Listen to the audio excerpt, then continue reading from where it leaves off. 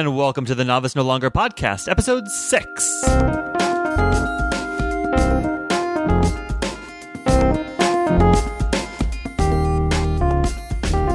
Welcome to this week's episode of the Novice No Longer podcast, where every week I help you build better products and get the press you deserve.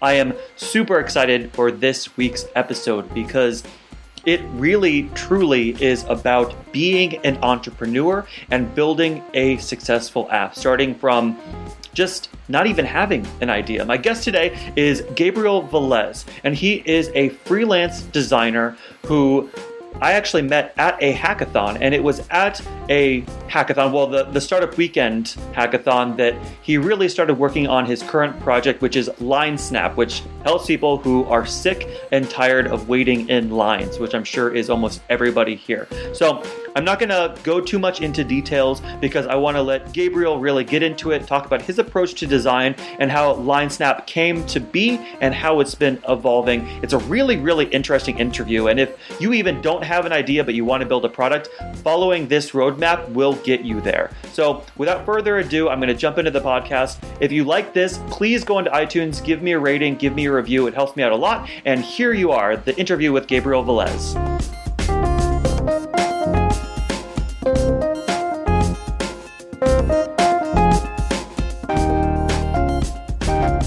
Gabe, welcome to the show. Thank you for having me, Dan. Yeah, how have you been? Appreciate it. Yeah. Been great. Working. Yeah, great. That's what we got to do in this economy, work. It's true. And I enjoy design and I enjoy the type of stuff that you do. So I'm really excited to have you on the show to talk about that aspect. Yeah. I think a lot of times people focus on the kind of the development and the coding aspect of it, and will often forget about design and how important it is. And just like a designer needs the code needs good design, or else nobody's going to be drawn to it. Mm-hmm. So I think it's especially nowadays, especially with as we talk about in the mobile space, it's become more and more predominant how important design is. Mm-hmm. Now, what do you mean by that?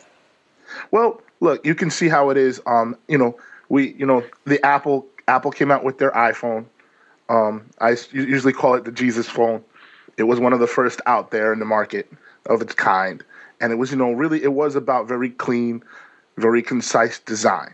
A lot of people know about Jonathan Ives, Sir Johnny Ives, who's very influential in the exterior design of products for Apple.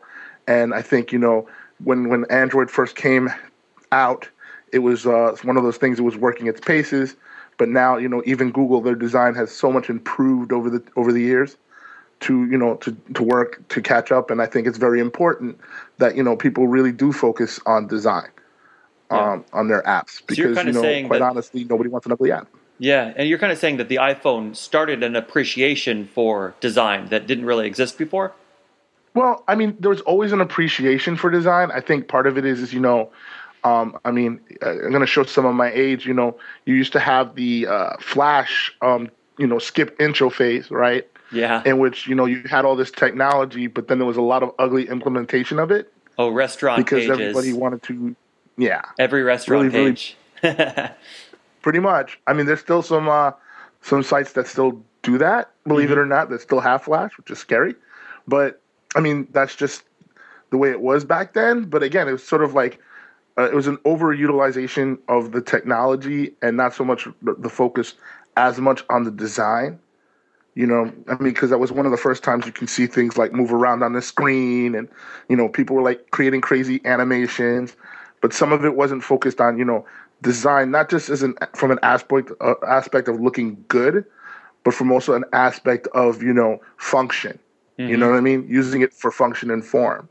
And I think especially now in mobile, because you have such a limited screen space, you have some amazing constrictions, and that's created some amazing things as a result through design. Yeah, and one of the things about the mobile space, especially right now, is maybe like 4 or 5 years ago, you could create an app and it would just get downloaded simply because it existed. I mean, you put it on your social networks, you had people say it, and now just so much exists out there that you need to have good design in order to stand out. Because if you just have an app, it's just going to disappear. There's millions of apps. Like there's so many that you need the design in order to actually be appealing and be needed. Yeah. I mean, before it was just as simple as just to find an app is just, you just go to the app store, and just look, and there it was. You know what I mean? Whatever you wanted to search, you pretty much could easily find it. And now it's become a lot more difficult. There's a lot of clutter, per se. I mean, and I don't mean that so much in a negative space, in a negative manner. It's just that there's a lot. You know what I mean? In almost every space, there's a lot of different kinds of apps and apps that do similar things. And I mean, and that's fine, especially today's market and the way things are. You want to find the app that does work for you. You know what I mean? I think that's very important. But at the same time, it does make it harder if you're developing and designing and putting an app together. You kind of want to try to find a way to get to the front of the line in a sense, and that's where the competition and that's where all the work comes from. Yeah, I mean, if you post a screenshot of your application and it looks beautiful, people are going to want to download it. And I mean, somebody else could do the exact same thing that your app does, have screenshots that doesn't look appealing, and they will never get downloaded. Yeah, that's just the sad fact. I mean, there is no, I think it's amazing, especially now today, you have amazing technology that does analytics, specialized testing. I mean, you have some amazing stuff, products out there that do that. But sometimes even you can do all of that and test it as much as possible. And sometimes the people just don't show up to it. It's not like just like how they had the movie Field of Dreams. If you build it, they will come. It doesn't, completely work that way all the time. Yeah, it used to be, not anymore. So tell us a little bit about your background and how you got involved in design. Well, I was while I was going to college, I was working for a family business, which was in manufacturing promotional products. I did that for about 10 years, actually creating tchotchkes, creating key tags, paperweights, doing everything from black and white mechanical designs to basic Photoshop 3D looking renderings, because I wasn't really a 3D guy, but enough that a client can see what a product was going to look like before they made an order. And it was a family business, which basically meant that I had a whole bunch of hats. So not only was I doing some basic creatives as far as just creating mock-ups, but, literally talking to clients, doing customer service, helping them with their products, going to conventions actually and selling products on the road. It was a pretty intensive thing, and I did it for about 10 years. And then I kind of got a little burnt out from all of the intensity of it, and I decided to get in a job, and I ended up landing a job at the Brooklyn Philharmonic Orchestra, RIP, it's now defunct, unfortunately, and I spent 2 seasons over there handling all their creatives, believe it or not, on a print level, nothing really that digital. They already actually had a company hired to do their website. It was a dreadful experience, unfortunately for them, but I did that for about 2 years, doing everything from designing brochures to creating booklets, ads, email blasts, things of that nature. And when I was there, I started messing with coding in my free time, just simple, HTML, CSS. Was basically trying to learn how to create a mobile web app. Just using simple, HTML, CSS at the time. And this is sort of pre-HTML5, CSS3, hype, I guess you can call it. You can do a lot more now than you used to be able to do years ago with simple HTML and CSS, yeah. It was just like, I can design a list view, and it can move to another screen. Ooh, It's amazing. Right? So, I did that. Unfortunately, they really weren't into that at the time. They weren't really thinking about mobile at the time. I mean, again, this is we're talking about 5 years ago. Nobody really was. And then, no. Yeah, the people that were are the people that are at the top of their game right now because they were thinking about it so early. Yeah. So I basically, at the time, I had gotten, of course, the iPhone. It was my first. I've pretty much had every iPhone almost every year except the 5. because I was happy with the 4S at the time. But I skipped the 5 so as what well. ended up happening, what ended up happening ironically was we had an election. Our president got elected. I was very cheerful. And then the next day, I get carted into a room, and the CEO basically told me they had to cut $500,000 off their budget out of fear. And they told me basically they had to cut my position. So 5 years ago, I ended up unemployed. Oh, that's and the insane. reason why I say this, but the reason why I say this, funny enough, is one of the best days of my life. Yeah. I had been freelancing on the side already for a few clients. And what this sort of was for me was a wake-up call to tell me, look, you can go on your own, try it out.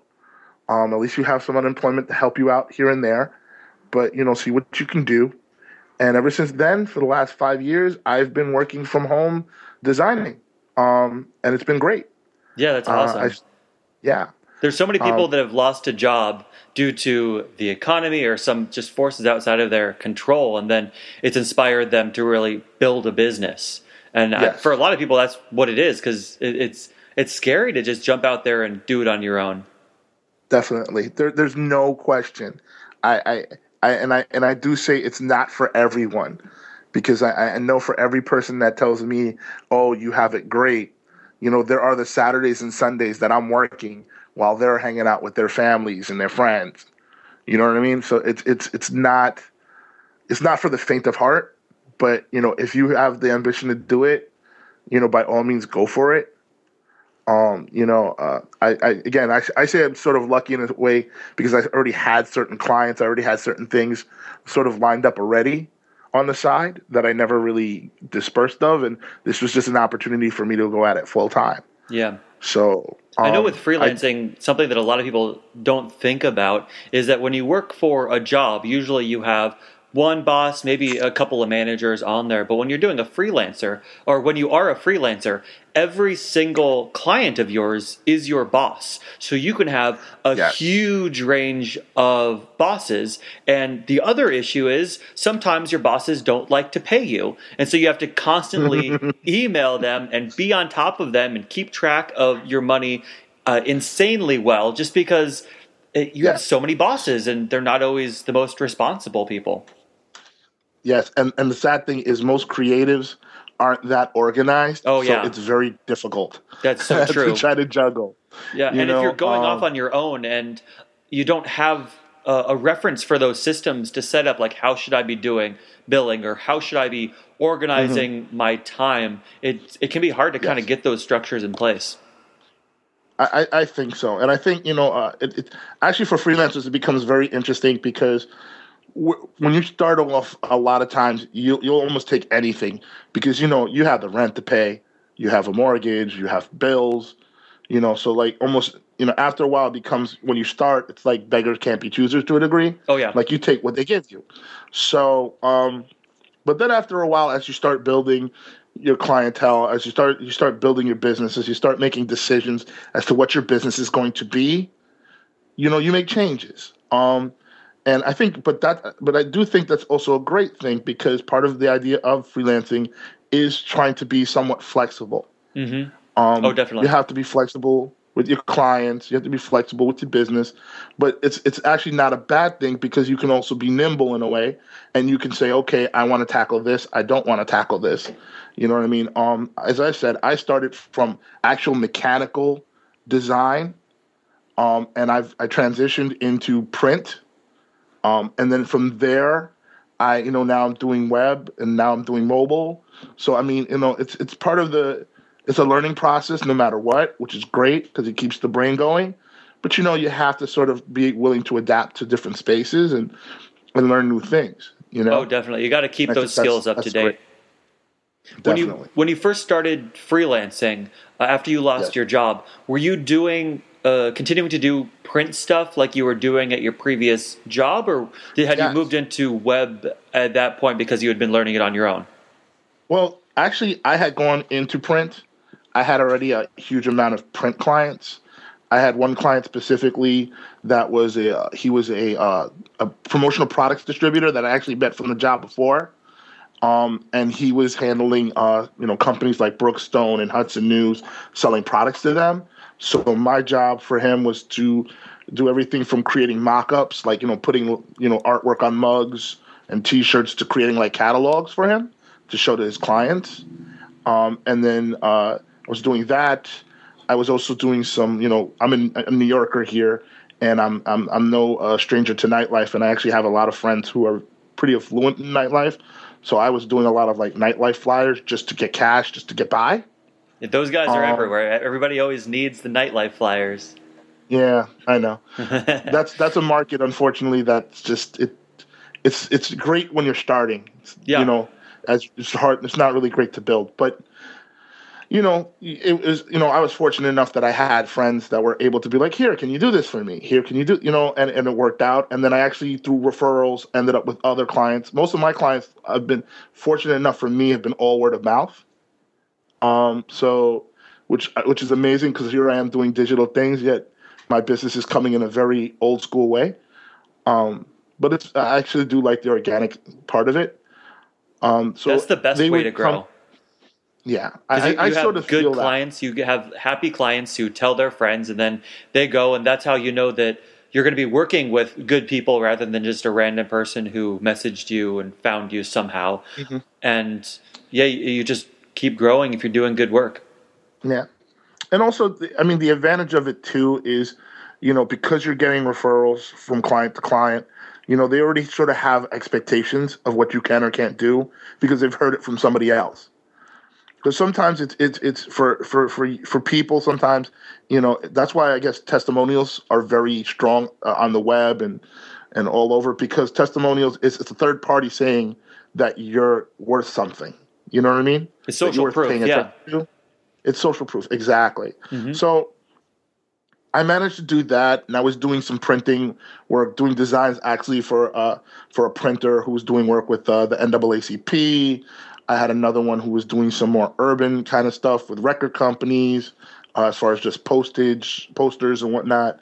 And I started doing that. And then I started messing with some of the stuff as far as doing web.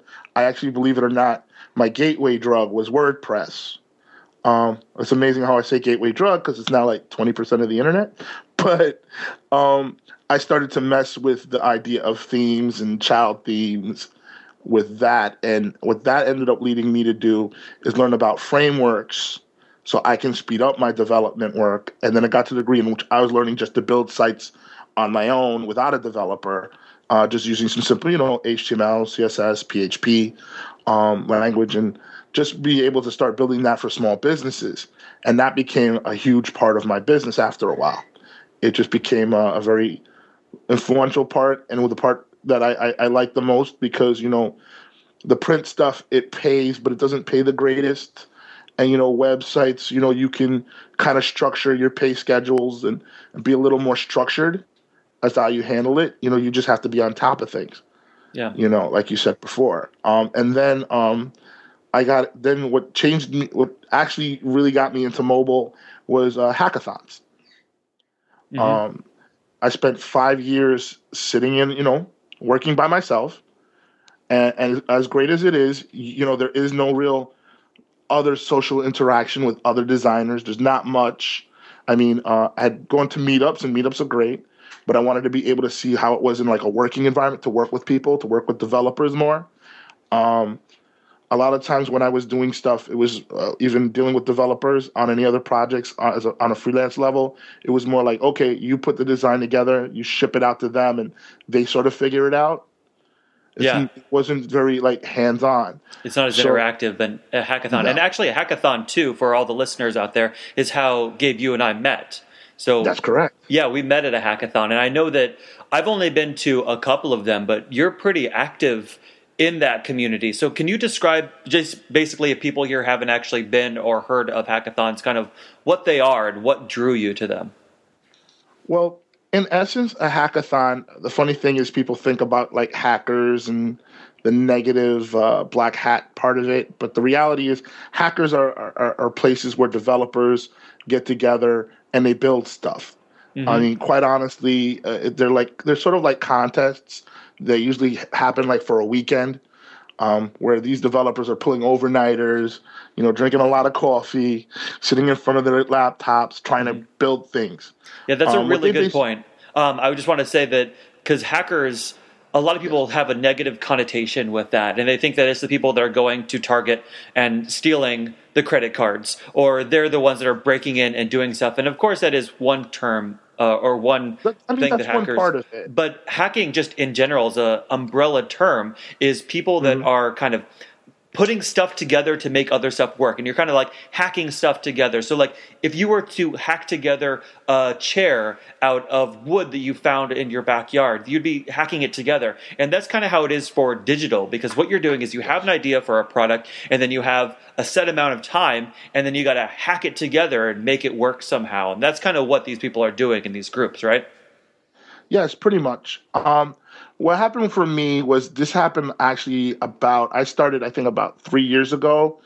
It's the very first time I had found out there was a place here in Manhattan, General Assembly, which of course is very popular now. And they're all over now. Yeah, it's all over. At the time, I didn't know much about it.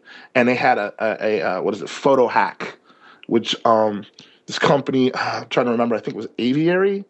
I probably could be completely wrong about that. That basically was a big sponsor, and basically they were doing photo filters, right? Yeah, it was Aviary. They were doing photo filters, literally before Instagram. So like they sort of started at one time as like a Flash competitor. And then they transitioned into doing photos, and there's a photo editor that used filters and frames, and it was something that they were pretty much building for the web, So this was pre-Instagram, which is crazy. So they had a hackathon, and basically had all these what they call APIs. I think your audience by now is probably familiar with APIs and SDKs, I hope. Yeah, APIs, it's basically a way for an app to connect to another service or app through code. Exactly. So what happens is these companies, they come, they basically say, here's our API. Why don't you guys make something creative with it, make something cool, and usually the coolest one who uses our API, we may give you a prize. You have that, and then you have some of the hackathons where they sort of do like a best of show, like a best out of everyone, they feel, with judges. Yeah, there's a bunch of different formats. Yes, there's a whole bunch of different formats. When I went, it was very simple. It was more like, okay, here's our API, just make a hack, right? So I walked in there, I knew nobody, and I actually ended up meeting a lady who was a PM at a company, but she wanted to build an app, and she actually project already manager, had, right? Yeah, okay. Project manager. That's correct, and she already had like a team of developers. She had a back end developer and a front end iOS developer, and she was basically like, we're looking for a designer. Would you be interested in hanging with us? And so I said, okay, fine. So we started working on an app there, and we actually won $100 gift certificate from Flickr, awesome, which was great. Yeah. So that was actually a very positive tone for me. So it was like, oh wait, I can win little things too and meet people. That's great. Mm-hmm. So I started doing the hackathons as a result. Did of course Angel Hack where I met you. Mm-hmm. Although our Angel Hack experience was not the most positive experience. Well, it's positive because we met, but it wasn't, it was a weird experience. Yeah, well, this was the second Angel Hack that I had gone to. The first one that I went to was a few months prior. It was in 2002, and that was my very first hackathon of anything. And I was really nervous because I had worked halfway through the Twitter Bootstrap tutorial, or the Ruby on Rails tutorial that had Twitter Bootstrap. So I knew the basics of putting together the layout for a website. So I went and I just wanted to check it out. I ended up partnering with one person, and we ended up being one of the 10 winners, which was crazy, which they flew us out to San Francisco. It had the tour of Google Campus. We got to present, and it was awesome. And so it was a really cool experience for me, especially because I didn't really have a background in this. So I kind of just showed up, did as much as I could, literally hacked it together just because I was looking up how to do things as I was doing it and trying to pretend I knew. And you can end up winning. It's possible. Oh yeah, it is possible, and I think that's sort of the interesting thing about it. I had worked on an app over there with a team, and I had actually worked more on the web end of things and logos and branding. And we did all right. We didn't win, and then that hackathon we went to kind of was completely a stark difference. And then the one after that was actually where I believe I met my partner, Rafa, in the project I'm working right now, which is LineSnap. Yeah, and I want to talk to you a little bit about LineSnap. So this is a project that you're working on now that you started at a hackathon? Yes. Was this your idea or was it his, or how did this kind of start? Believe it or not, this was completely, I will say this was his idea. What happened was that Angel Hack, they were doing it at a Huge in Dumbo in downtown Brooklyn. That's such a good location. Which is a digital agency. I love that place. Yeah, great location. Love it too. And basically what happened, we had met at a meet and greet beforehand. They did like a pre-meet and greet meetup at Animoto down in the Village. And I had met my partner there in passing. We just met like, hi, I'm Rafa. Hi, I'm Gabe. Nice to meet you. We didn't really talk anything about any project or anything because, but then I ended up walking into Huge, got there a little late on Saturday, and he approached me, and basically while I'm chewing on a bagel, he just told me, I want to disrupt waiting in line. And I looked at him and I was like, I have never heard that before. Okay. And then I think the funny thing, and I tell him the kicker was to me, was he basically had told me this is something that he's really passionate about, and he's going to work on this whether I work with him or not, and he's going to keep working on this no matter what. This is what he wants to do. And I saw like, that laser like focus in his voice, and I was like, you know what? Why not? Let's do this. Jumping on board. Yeah. So when we came up with that product, when we started working on it, it was not nearly what it was now. We had a different name for it. And basically we were talking about how we were going to do something that about, people could swap their places in line and whatnot. And it was kind of clunky. Funny thing is, we did not win Angel Hack, but one of the judges seemed to get what we were trying to do and had made a comment about us, how they used another app, TaskRabbit, to pay other people to wait in line for them. Yeah, people do that, especially for iPhone releases. Here in New York, you pay somebody to sit in the front of the line, and it's funny. All the people at the front of the line for iPhones are always TaskRabbit people waiting for others. Yeah. So we were looking into, keep going afterwards. He lives in New Jersey. I live all the way out. I live outside the city in Yonkers, but I do drive. You have to drive when you live out here. Mm-hmm. So I would literally drive to meet with him, and we were meeting, we're having discussions, and then we started, trying to work some ideas out for some prototyping and some concepts, and just trying to work the whole concept out more than anything, really plan, which was great because, in hackathons, you don't really have much time to plan. So yeah, you literally have to just start working immediately and just get your work out. So does that mean you kind of threw away the work that you did during the hackathon and kind of start fresh with the planning stage? Well, at first, no. Okay. At first, no. At first, we would still try that idea. And then what changed it for us was I get a call from Rafa on a Wednesday suggesting that we go to Startup Weekend in June. This was in June of last year. And I knew nothing about Startup Weekend. I honestly thought it was another hackathon. And I just said, okay, why not? So how is it different from a hackathon? Well, Startup Weekend is more like, it's you're building something, but really more than anything, it's not so much about a hack. It's not so much just about a cool thing. It's about trying to build like a startup business. Mm-hmm. It's a little bit of everything. Basically, the way they like to tier like the concept of tech startups is the hustler, hipster, hacker. Mm-hmm. You have the hustler who's the business development guy who creates, works business. You have the hipster who's the designer who makes things look nice and make things, function well. Mm-hmm. And then you have the hacker who's the developer who's building. Okay. So the idea is sort of getting all of that together. So for us, like for me, it was a complete culture shock because I'm not really a business development person. And then all of a sudden, here I am talking about, business models and working out, key assumptions. And it was things that I never really thought about. Yeah. But it was awesome for that. And Startup Weekend focuses a lot on lean startup methodologies, right?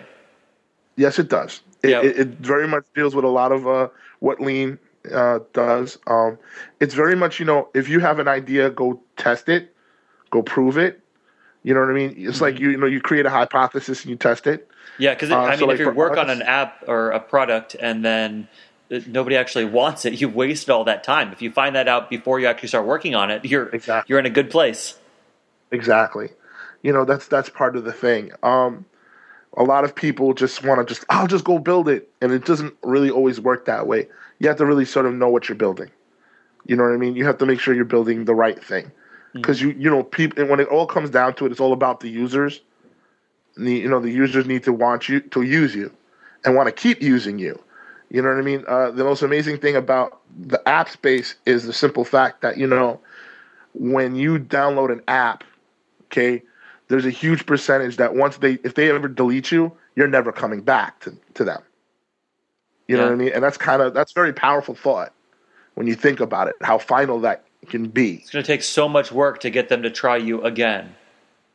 Exactly. Because, once you see an app, you might see the new icon, you're like, oh, it got refreshed, people are downloading it now, but if you've already tried it, you already have preconceived notions about it, and it's going to take a lot of work. There's a lot of different things. There's things about how the phone, like, you can download an app and it just sits on your phone, and you don't use it, right? But what's even worse, it's almost like the kiss of death, is if you delete the app. You know what I mean? It becomes a problem, because how are you going to get back on their phone? Mm-hmm. You know what I mean? How are you going to get back into their hearts? So we did Startup Weekend, and what was funny about it was the way it also works is, not everybody just works on their own ideas willy-nilly. At like a hackathon, with a hackathon, you can be like, oh, I got 2 other people with me, or let's go build this, right?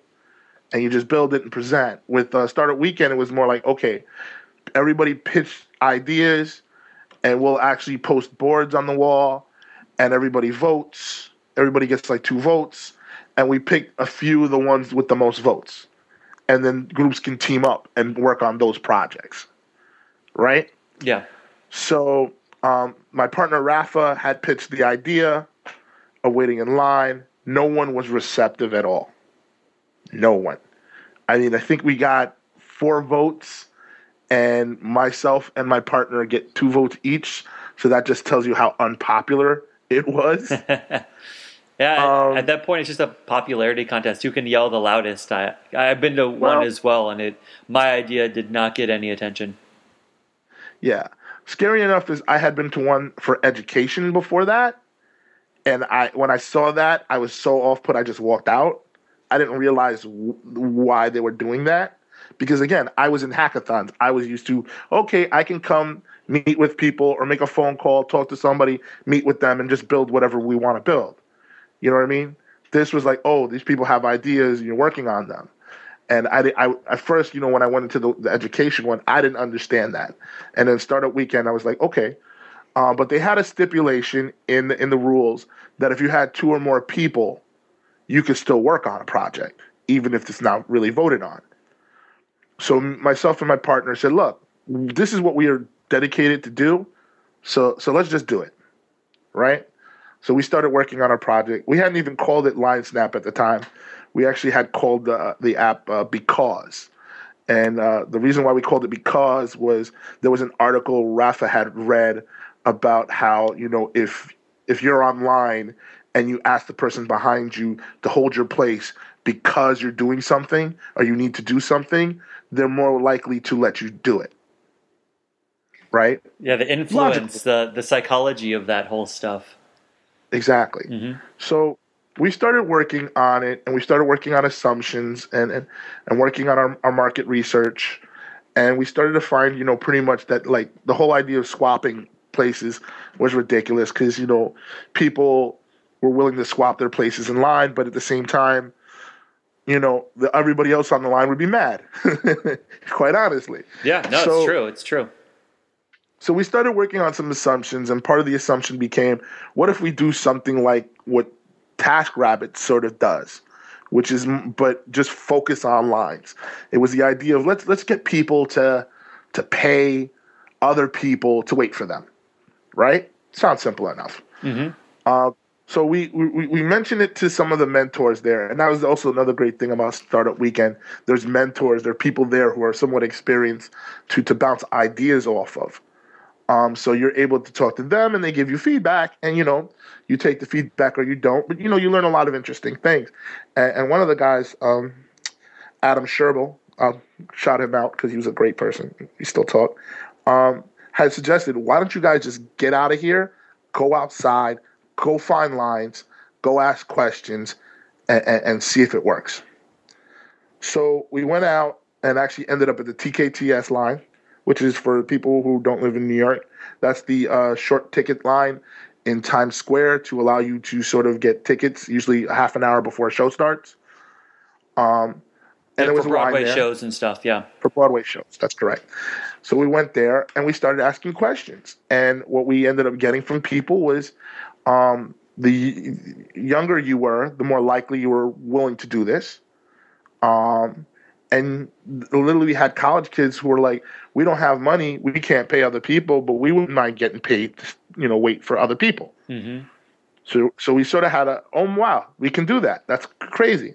It's incredible. So we started working on an idea and a deck for that. And based on that idea, we won Startup Weekend, which was incredible. We did not expect that to happen. Yeah, that's awesome. Congratulations from an idea that nobody voted on to winning it. Yeah, it was great. I mean, it all came down for us also to the judges because the happy part of it was two of the judges were actually like, look, this is something I would use right now. Yeah. Because some of them had stuff like TaskRabbit, had used other products before to try to, deal with lines. One of them specifically had mentioned South by Southwest, how he tried to pay somebody to wait in line at a barbecue. Yeah. And it was like a 2-hour line kind of thing. So, yeah. When I went to see to South by Southwest, it was insane. I tried to get in to see Elon Musk, and that was not happening. I can only imagine. Uh-huh. Yeah. So we felt great, felt validated. We started working and kept working, and we kept testing, and we actually in the end had to even abandon that concept because we kind of found out is that yes, people are willing to be paid by other people, but the issue of how much was a big disparity. People making the request wanted to pay a certain amount. People who were waiting for others wanted to get paid more. And it was just such a gap that couldn't be filled. So we just kind of said, okay, this is not really working. Let's try something else. Let's see what we can do. Mm-hmm. So in the end, we started messing with different models and different ideas. And then it actually came to us when with another company out there that does something called Waze. For those who aren't familiar with Waze, they're a crowdsourcing app that deals with traffic. Basically, they allow you, when you're driving, if you see a traffic jam, you report it. If your car moves slow, you sort of report it. If there's a cop on the side of the street, you report it. And the advantage is that other members, who use the app can basically see that ahead of time. And the app even is able to, reroute you around them. People that use Waze love Waze. Like they have a really intense fan base. So definitely check it out if you guys haven't seen it. And I'll put the link in the show notes. And they were acquired by Google last year. Yeah, they got acquired just recently for a boatload of money, which is good for them. It's a great app. It's still an amazing app. I use it and I use it almost religiously because it's very feel good. It's very powerful, especially in New York. Mm-hmm. So we thought, why don't we do something? Why don't we come up with something and work something like that, in which, you know, people are sort of able to help other people as far as waiting in line, standing in line. So what we started doing is we started testing some ideas out and working on some app concepts and doing some validation. And we started to find out that people, you know, were sort of willing to do this. You know what I mean? If they were willing to do it for Waze, they're willing to do it while they're standing in line. Because, you know, people are standing in line, they already have the time, so they can help other people out by reporting that time. Oh, yeah, that makes perfect sense. Yeah. And then we started to even take it even deeper with the idea of trying to help each other out in the community by trying to buy on other people's behalf. So, for instance, if I walk into Starbucks and I see that, you know, and I'm online and I report the time, I can also opt in to let somebody else know, look, I'm here at Starbucks. If you want a caramel macchiato, you know, I can get it for you. You know what I mean? And you can like put the order through the app. The person waiting online will get notified. They'll make the order for you. And then you basically meet up with them, pick up your caramel macchiato, and run the transaction, and everybody's good. Interesting. So, yeah. So that's really what we've been working on. And it's been real powerful. And, you know, of course, the name Because did not work for us. So we came up with the idea of Line Snap because we wanted to snap lines. Yeah, and you gotta. That's why talking to your users and actually seeing how people act is so important. Because when you first started out, and we're talking about the ways that you would like trade places in line, like that sounded like it would work great. And then you go out there and you realize, okay, this isn't actually how people want to behave. So maybe this wouldn't exactly work. And then it goes through phase and phase until you find something that actually works. Yeah. Well, part of it is, you know, what is it? They always say, you know, if, you know, sometimes you have to be willing to pivot. And look, we pivoted a few times, but I think, you know, part of it is just we still stay the course and still work on what we believe in. And we still believe in this heavily. And, you know, we're working on it still. You know, we're just going for it. How many design revisions has this gone through at this point then? Wow. That's the big question. Quite a lot. Let's see. When Because started, when I started Because, it was a lot of blue screens. I actually used, believe it or not, like some weird design patterns because I just wanted to do something completely different. On top of that, my partner Rafa he's brilliant, but he's also an Android developer. Now, notice how I said that, like, sarcastically. He'll get a kick out of that. But so as a result, I had always, all the hackathons I've dealt with, everything I've always dealt with for most part was iOS. So putting things together for Android has been an amazing challenge as a designer. In what way? Well, when you're dealing with iOS, you're really only dealing with, you know, you're dealing with the standard size and Retina, although Retina pretty much is the standard. So you're only dealing with one screen, one size, right? When you're dealing with Android, you're dealing with like 6 different sizes at least of screens. Yes. Everything from XX high def to low definition. And you want to make sure it works on all the different versions. Unfortunately, you know, when you're dealing with iOS, you know, iOS 7 right now is the king, right? It's huge penetration rate. A lot of people have downloaded it. You know, there's very few people who are on iOS 6. There's barely anybody at all on iOS 5, if there are any. Yeah, even though iOS 7 just came out, everybody already has it. Yes. It's amazing. Apple prides themselves on that. Yes. The quinceañera colors did it for them. But I think, and I look, I love iOS 7. Let me be the first to say it. But I think, you know, with Android, it's so many different sizes, you know, and you have all these different versions that people have. So, you know, you have to build and be very conscious of that. So it's been a challenge for me to design, you know, just making, you know, pixel icons have been like difficult because of the sizing. You want to make sure it's as clean as possible, no matter what the size is. So it's really, really challenging. And I mean, we've gone through a lot of different designs, schemes. As I said, we started with like very much a blue and gray kind of schema, and now we're ending up with something that's a little more grayish and orange and white, and it's very different. I mean, we've definitely gone through our changes and it's a good thing. Part of it also is, when you're a traditional designer, like when you're doing print and stuff, you get frustrated when people want to make changes after a while because you don't want to keep reiterating all the time. And then when you realize when you're doing this and you're doing mobile, you have to keep reiterating. So you have to keep moving. It takes getting used to. But I mean, once you get the knack of it, you have to start not taking things as seriously. The day of the traditional artist scoffing at changes, it doesn't really work anymore. You know what I mean? Times are different, so you move with it.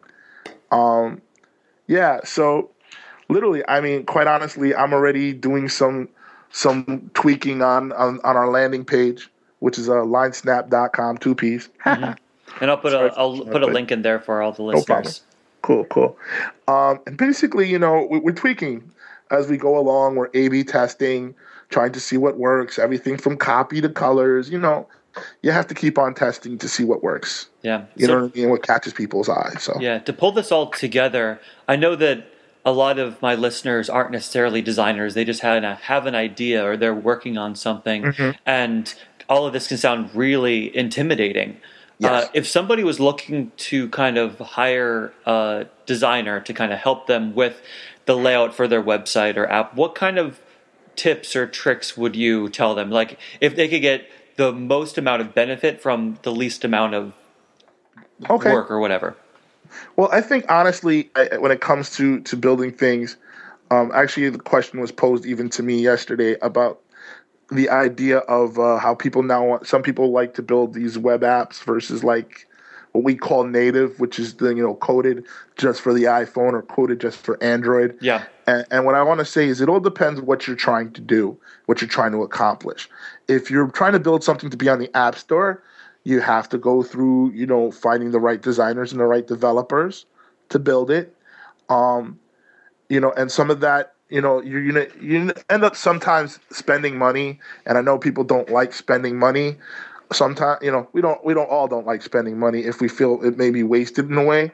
But I mean, the way I even think of it, I mean, because I've gone through these different projects through hackathons. Like the first project I actually had worked on at PhotoHack, I had worked with them actually for months, and we won some awards. But in the end, it kind of went to the ether, and but so you think, oh, I wasted all these months, but the reality is I learned a lot. You know what I mean? And think of it like I learned even when you fail. Mm-hmm. Oh, yeah, definitely. I learned a lot, and I think don't take it too hard on the chin. It's only money, and you'll make it back one way or another, right? Mm-hmm. Don't let that be a big barrier for you. As far as it comes for people who want to learn these things, I mean, quite honestly, the Google is great. I learn a lot from Google. I learn a lot from YouTube, pretty much on a daily basis, and I stay learning. Mm-hmm. There's a lot of blogs out there, a lot of websites out there that will tell you what to look for and how to do things. And look, your program is definitely that. You know what I mean? Novice No Longer is definitely a tool for that. Thank you. And I think people need to just don't be afraid of it, because the reality is, before I even started doing anything on the web, I actually had a friend who had a web design company, and he was building out websites for like 40, 50 grand, right? Mm-hmm. And now, I mean, everything he pretty much built could be done in a WordPress site. Yeah. That you can buy on ThemeForest for probably $75.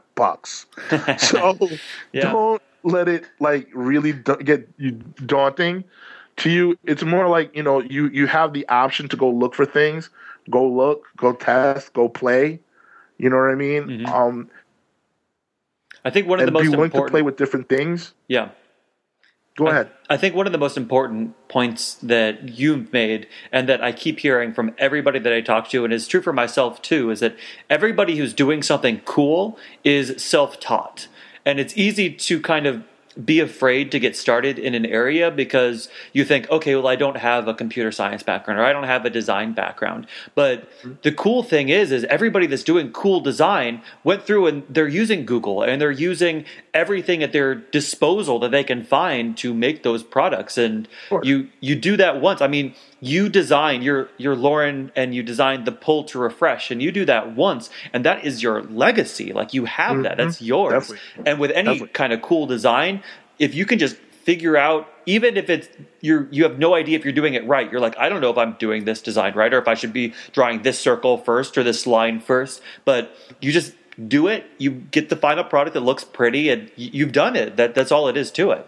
Yeah. I think if anything too, be willing to test it, be willing to hear feedback from people. Oh, definitely. Like, I think that's another great thing. Like, show it to your friends. Just literally show it to them. Tell them to click the button on the home screen to start. Don't say anything, and just see what they do. Mm-hmm. You know what I mean? Just see what they like and don't like, and listen to what they say, because they're probably going to end up being your users. They're going to be your champions out there in the world when it comes down to it, because that's really what you're doing. You're sort of not to get religious, you're sort of spreading the gospel of your app, and you want followers. You want those people to be in tune with you and push it out there to the world. And that's a great thing. So, like, it's great to listen to what other people have to say about these things and make those changes. There is no, like, definitive method of things, because things don't always work. But if you listen to people and you learn and you keep working at it, there's nothing wrong with that. And quite honestly, it's better to have a failure than nothing at all, because at least you did something. Mm-hmm. Oh, yeah. You know what I mean? And that's a powerful thing in itself, because there's a lot of people not doing anything. So that puts you already ahead of the game. Exactly. Awesome. Well, Gabe, thank you so much for being on the show. This is really fantastic. And I'm going to put a link to LineSnap in the show notes so everybody can check it out, because it is really awesome. And nice talking to you. Pleasure. Pleasure's all mine.